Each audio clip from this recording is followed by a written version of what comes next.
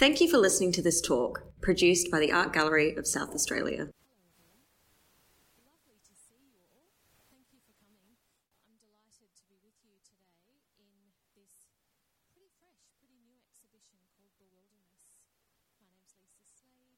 I think I've probably met most of you, so welcome back, and a fresh welcome to those who I haven't met. We're on Ghana Yada, Nyadlu Tambandi Nyadlu Ghana, Niana Yatanga Yuandi. I've just said it's really important to acknowledge that we're here on Ghana Yada. That acknowledgement of where we are is really pretty much the crux of this series of rooms. So I'm just going to orient you to begin with. You've just come through the very beautiful exhibition, The Nature of Culture, which has been curated by Gloria Strzelecki, who's with us today. Gloria has selected, they're the works in the gallery that we call Gallery 7, or the top part of the atrium. I know that Gloria has presented on that selection. If you missed it, please, I'd love to encourage you to visit our website because we do record our lunchtime talks. So by all means, have a listen to Gloria's talk about the nature of culture. It is very contiguous with this series of rooms because we're looking at recent acquisitions in all instances. And it seems entirely appropriate to me that you entered this space via very much an acknowledgement of First Nations voices. We're kind of the emblem or the echo, I suppose, of our verbal acknowledgement is in the way our pictures on the wall acknowledge country. And I would say that that display is very much the entry into this display. And the fact that it features works from our Aboriginal and Torres Strait Islander art collection seems entirely appropriate to me. When you step into this space, you see a little bit of everything. And if you haven't had a chance to explore, then please do after I stop talking. You've got plenty of time because this display runs until the middle of April next year, which is really great because it'll give you a chance to come back and spend time with the works. Now, I'm going to kind of zoom out a bit to begin with. I'm thinking about what it means to have a collection of 47,000 works of art and what it means to have a fairly exceptional philanthropic community. So we kind of punch above our weight. Don't really like that expression, but it's a concise way of expressing what I'm trying to say. We punch above our weight in terms of our collection size per capita, but we also have a very, very strong philanthropic community, which means that we punch above our weight in terms of the support that we receive largely from private citizens. Those private citizens and other groups donate to this collection and help to develop the collection. So $10 million of art came in just in the last 12 months. The value of the works in the last 12 months is $10 million. If I could just put things in perspective, that's probably the size of a lot of regional galleries' entire collections, and it was just what we acquired last year. Now, I probably look like I've got a heavy heart saying all of that, and in some ways I do, because it's a fascinating kind of double-edged sword in a way. Because I don't want to sound ungrateful for a moment, but curatorially, what it means is that there is this tremendous pressure and, I believe, opportunity in thinking about how we can best present this ever-growing collection in the most dynamic way possible to you. That's our job. So how do we take 47,000 works ever-growing and make sure that those works are being seen and being cared for and being kind of held, if you like? So this idea that you're all here as kind of critical citizens as part of a creative community that ultimately owns this collection, we talk about ourselves as custodians, but in a way we're collectively custodians, is really something that informs the selection of works here. We don't have enough space to do this kind of show in an ongoing way. We wish we did, and in many ways we're striving towards that goal. So the opportunity to pause for a moment and to think about what we've collected was too good a one to pass up. Having said that, I like to think we're pretty good at rotating the displays both on-site here but also in the things we do in the state of South Australia through touring shows and nationally through touring shows and also through something called furnishing loans, which I will talk to in a moment. We're pretty good at rotating the collection. So whilst usually 3% of the collection, 2 to 3% of the collection is on view at any given time, it's not the same 2 to 3%. I say this on radio all the time because people call in and they kind of say, well, what's the point? Why don't you just sell the rest of it? I don't know why people sound like that, but you know exactly what I'm talking about, right? So the collection is yours. My answer on radio is always, the collection is yours, and we work as hard as we can within the resources that we have, which are pretty modest, to rotate that collection. I just mentioned Furnishing Loans a moment ago. One of our board members, Susan Armitage, who's incredibly generous, in fact she acquired this work and then gifted it to us, she likes me to refer to our Furnishing Loan scheme as an outreach program. Her philosophy there is that rather than thinking of art as furnishing, I agree with her, it's much more than furnishing, we should be thinking of the work that our collection is doing beyond this building. Now, what I mean by that is that this evening, when I go to Government House, they're having a reception to thank people tonight. When I go to Government House, I will see the 50 works that we have recently installed in Government House from this collection. Next week, last week, Nikki and I went to Parliament House for the unveiling of a new parliamentary portrait, and we got to experience the works that we've been hanging at Parliament House over time. The Minister's offices, including the Premier, the Deputy Premier, etc., all have works from this collection in their offices. I think perhaps historically we've taken that a little bit for granted. I like to think about it as a Trojan horse scene, if you like. It's like those works are on the walls whispering, art is important, give the art gallery more resources, and they can do more work. And now First Nations art is really at the forefront of our Furnishing Loans program for all sorts of reasons. For practical reasons, some of our desert paintings are incredibly tough. They've come out of the desert, they've been born from the desert, and they are incredibly well suited to a range of contexts. They're also incredibly important to constantly remind audiences first things first. Our new National Cultural Policy, which is being written as we speak feverishly, I believe, in Canberra, the first point of the 5 pillars of the new National Cultural Policy is the idea of First Nations artists as being the first that we must consider and champion and hold close. First things first. So, in getting here to this display, what was really front of mind was the idea of bringing to you something, the works that you have not seen. Now, there are a couple of exceptions to that rule, but on the whole, that the selections that have been made in glorious display, but also in these adjoining rooms, are works that have not been seen by you as yet. They map a pretty, I think, fascinating terrain of philanthropy. From major works that have been acquired, one behind me, through the James and Diana Ramsay Fund, a major bequest that came to us 2 years ago, seismic in terms of its impact on this collection, through to generous gifts that I've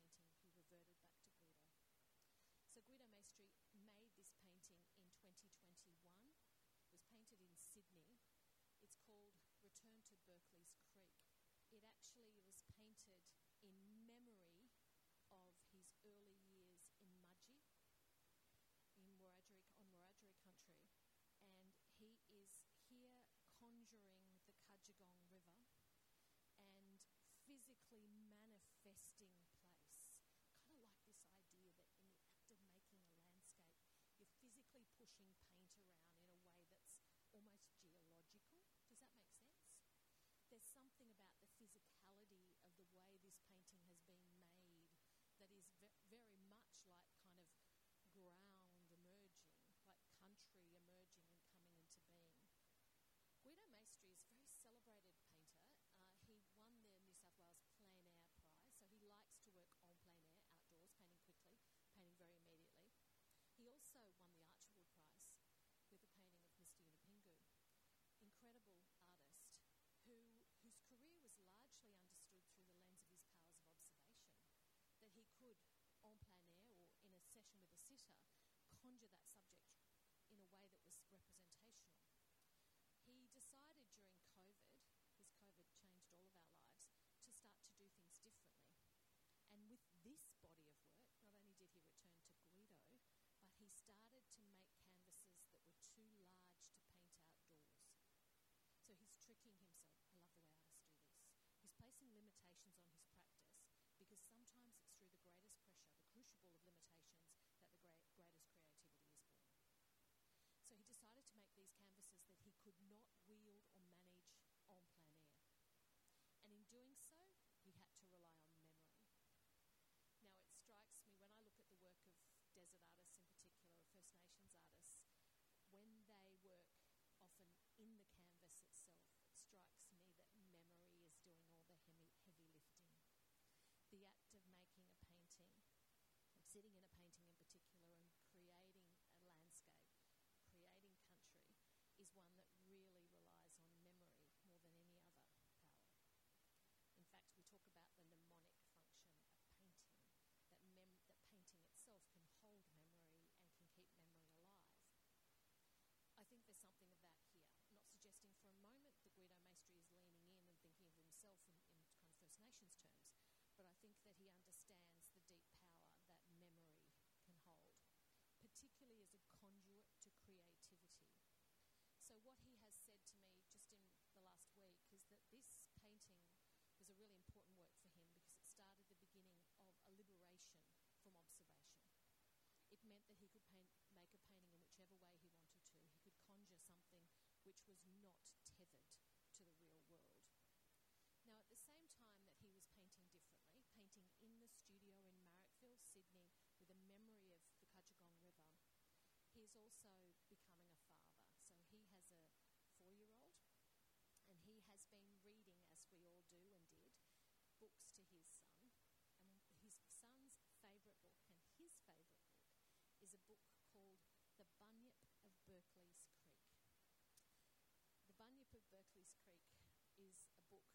Jenny Wagner, and Ron Brooks was the illustrator, wrote the book the year before Guido Maestri's birth. So in 1973 the book was written. And the book, if you haven't seen the book, if you've got kids, grandkids, neighbours, whatever, go and get the book. It is just the most extraordinary book. It tells the story of this bunyip not knowing what it is. Now, I want you to substitute the word bunyip for landscape, because I think essentially the bunyip is the landscape in this instance. And that landscape is also an Australian landscape, right? It's a local, or particularly an Antipodean landscape. What am I? What am I? What am I? Are the words that are said by this bunyip throughout the whole book. The bunyip meets a kangaroo, works out it's not a kangaroo, meets an emu, works out that it's not an emu. What am I? What am I? What am I? What a pity, what a pity, what a pity I'm not these other things. What am I? The bunyip meets another bunyip, and in that moment, it's a love story really, but in that moment, the bunyip sees itself. In fact, the female bunyip gives the bunyip a mirror, it sees itself, and it's a moment of recognition. I'm probably getting a bit carried away with my reading of the book and my reading of the painting, but I feel like the bunyip is definitely landscape, and the question of what an Australian landscape is, particularly for an artist who is not of this place, not a First Nations artist. Guido Maestri is of Italian heritage. What is landscape? What does it mean to me? How does it rely upon fact and fiction to make itself, to conjure itself? So that's why this painting, to me, was an important kind of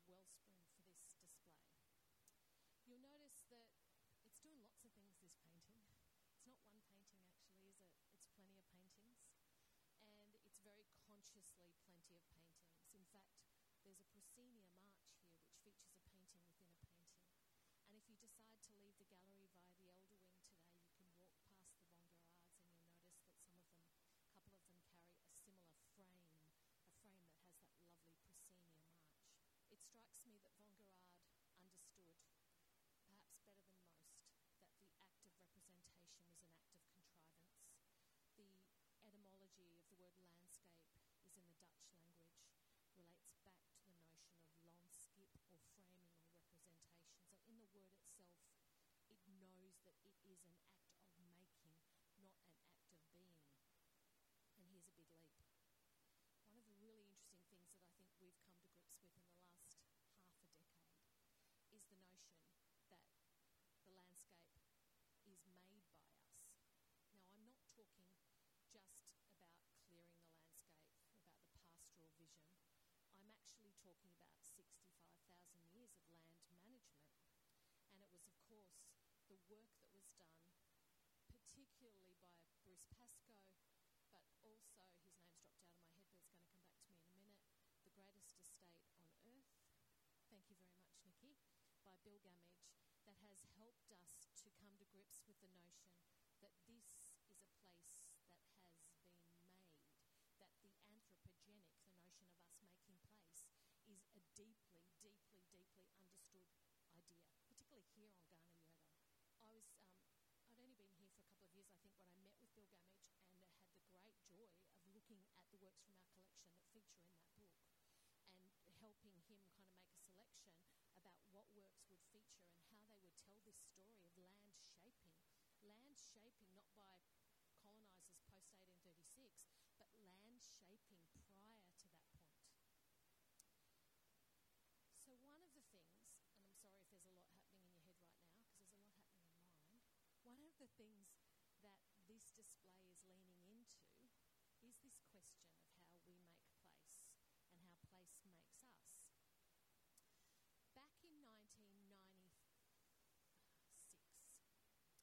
Marcia Langton, Professor Marcia Langton, wrote something that has stuck with me, and she wrote an essay which came out of her Boyer lecture. And I think that some of the greatest ideas in our time have come out of Boyer lectures, whether it's Noel Pearson more recently, back to Marcia Langton, even all the way back to Stannard in 1957. Some of the great ideas have come from those lectures.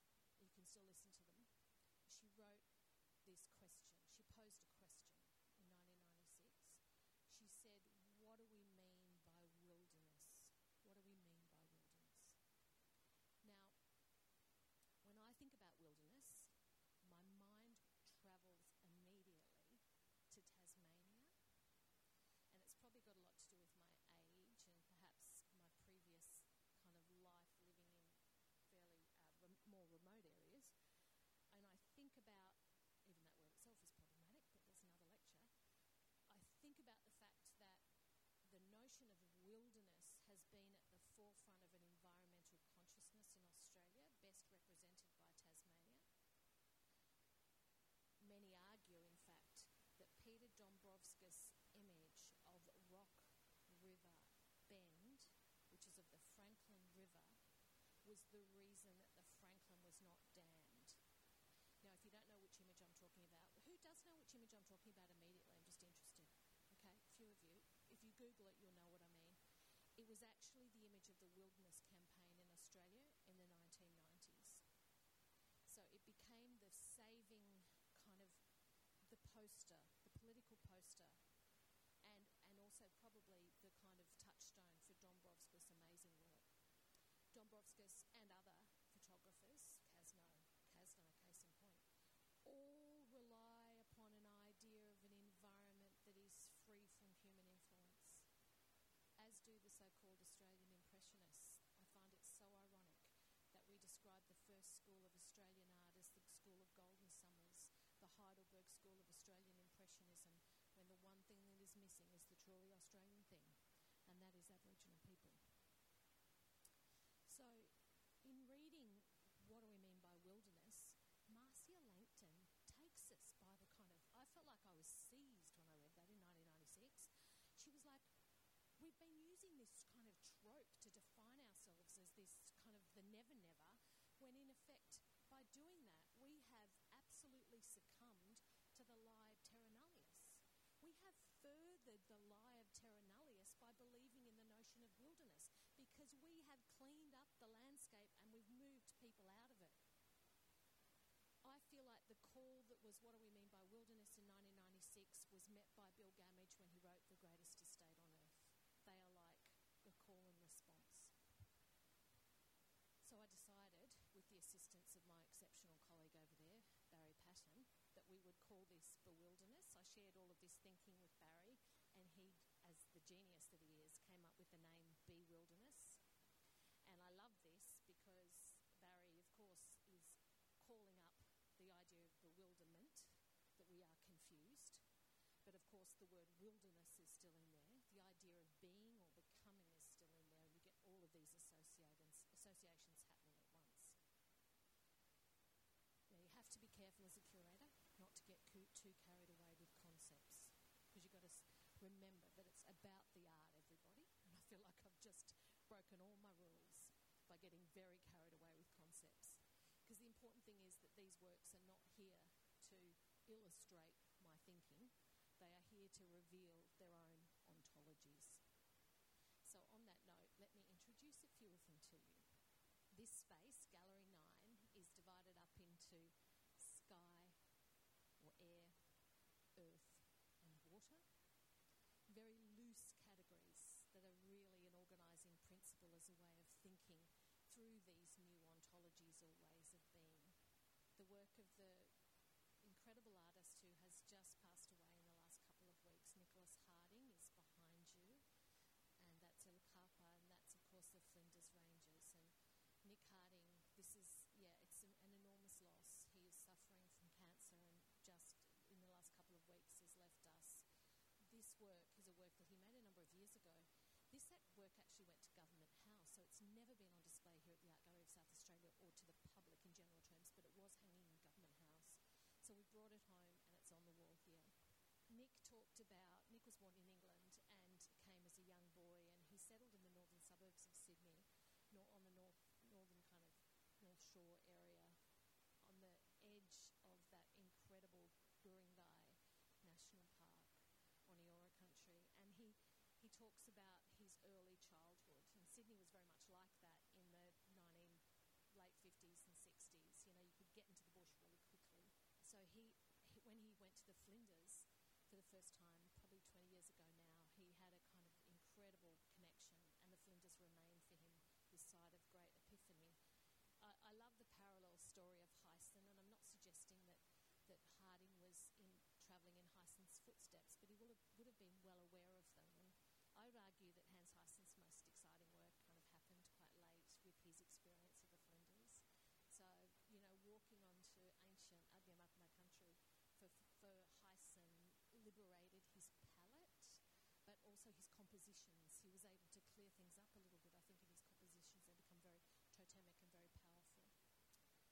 Over here on the southern side is a photograph by Rosemary Lang, and we've now got wonderful holdings of rosemaries. I'd love to be able to command, you know, we could almost fill a space just like this actually with all of our Rosemary Lang works. One of them is that fabulous meditation on the notion of place and making place, where she literally, physically carpets the bush and then takes photographs. So she lays down Axminster carpets inside the environment. This is a point of continuity from that moment. So Rose actually trained very much as a painter, and I think you get that sense here. She would say, I don't take photographs, I make photographs. So she's making and constructing this environment. She has coloured a whole lot of furniture, and she has placed these within the environment, and she's placed them very, very consciously in juxtaposition, but there's also an aspect of kind of camouflage as well, don't you think, with the way they sit across this landscape. Now, this was part of a much larger series of works that she produced in Balgo, so in the northwestern kind of up from Alice. And here she is, I think, quite concisely speaking to place and our invasion.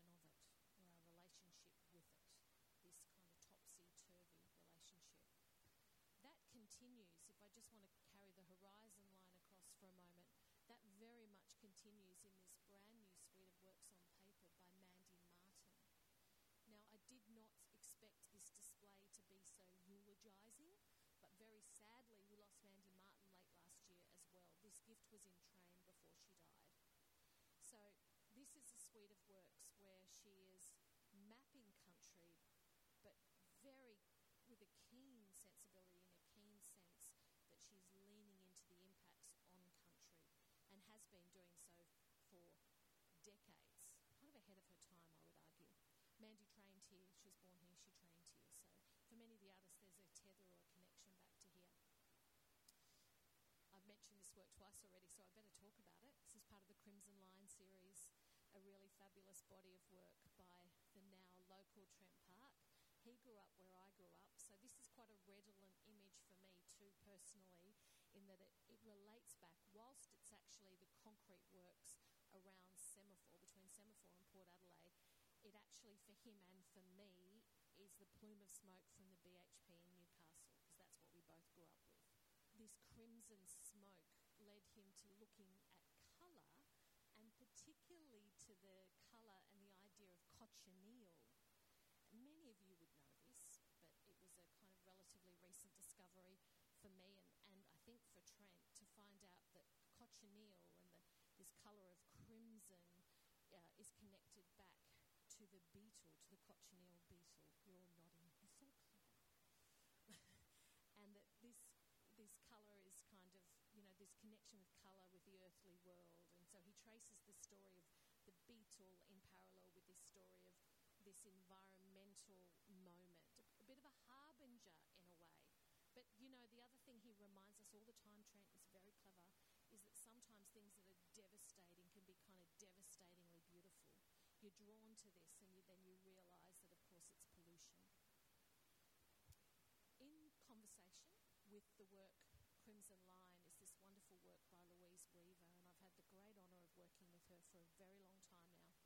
She is an artist who first made her mark by doing what I coined at the time, taxidermy on the outside. So what she would do is that she would find and be gifted all sorts of small animals and birds, and she would crochet costumes is not the right word because they weren't like clothes, but she would create new bodies for them. Taxidermy on the outside. She would taxiderm them on the outside using incredible colour and incredible technique. Now this work is a really important transitional work. It was gifted by Stephanie and Julian Gross, who are part of our very close family here at AGSA, incredible benefactors. And this is called Model for a Collapsing Landscape.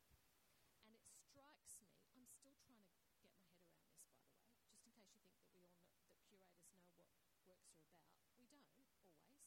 Some works, like this, keep on compelling us to discover them. To me, this is the bridge between the works I was just describing. Go home and Google them, you'll be so impressed with her incredible skill, and the work that she created subsequently, which is quite kind of abstract work. So here you've got this, it looks very much, it's a bit anthropomorphic, right? It kind of looks like a creature, but we don't know what the creature is, and yet it's called Model for a Collapsing Landscape. So I kind of think about bonsai, and I think about contrivance and sculpture and the way that we try and make the landscape anew, this act of framing something and making something. The gilding means that it becomes kind of precious. To gild something, by the way, means to smear it with blood. That's the etymology of the word gild, which is kind of fascinating. Human hair here is used as a form of adornment, so it connects us back to us and yet makes strange us. And I guess that's the most important point. There are several works throughout the spaces that make strange our relationship with place. And you'll know, of course, that Freud was the one who published 100 years ago on this very notion of making strange the familiar. And he called it the unheimlich. And the unheimlich means the unhomely, that thing which is unhomely, that thing which is, it's not the surreal, it's very different to the surreal. It's the thing which is so familiar, but yet it's strange at the same time. I feel like that about this work. It has a sense of the unheimlich about it. There's a future Tuesday talk in the other end. So rather than try and cram what's happening in the other end, very generally at the other end we go from the exterior here, from the physical world, outside, to the interior and psychological world at the other end. I'll do a future lunchtime talk on that part of the display, rather than try and cram that in here. Happy to take a couple of quick questions. Yeah, great question. So were the paintings my choice or the governor's? Well, I would like to say in commendation of our new governor, they were entirely my choice, and I was aided by Nikki and Gloria, who both helped me, but the selection I totally made, and it's a rather unusual selection if you've been in Government House this year. It is a conversation, which it's a little bit like this in the sense that you've got a conversation between First Nations work, artists that came to Australia, artists who were born in Australia.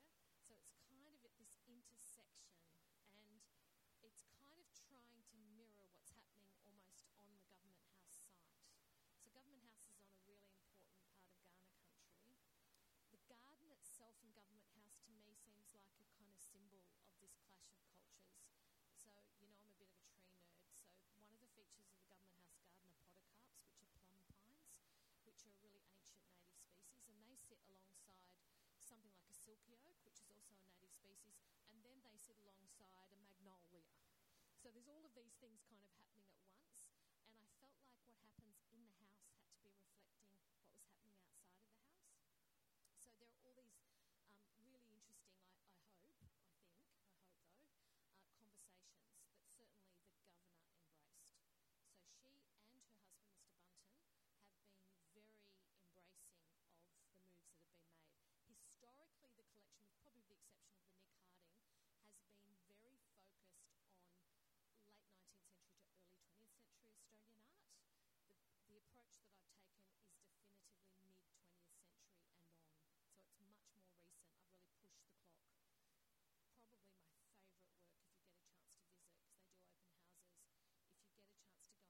you'll see a fantastic work, which is of Mullaloo. So it's the Flinders Ranges once again, but it's a great abstract painting, and his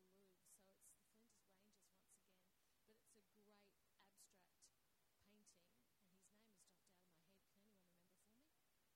Oh dear, no, that's terrible, isn't it? So once again, definitely not a furnishing loan, much more than a furnishing loan, if you see what I mean. Yes, a lot of people are very, very confused by it, which I just take as great feedback. Look, I think any time that the art engages people, I never have a problem, and I encourage my colleagues to feel the same way. When people have got a strong opinion about something, it's precisely our role. It's when people don't notice it that it becomes an issue. Yeah, good question. I feel terrible that I can't remember his name. Do you remember, Nikki? Hard Edge Abstract, worked here in Adelaide. If Elle was here, she would remember right now, but she's gone. Guess what? That can be your homework. Thank you so much, everyone. Cheers.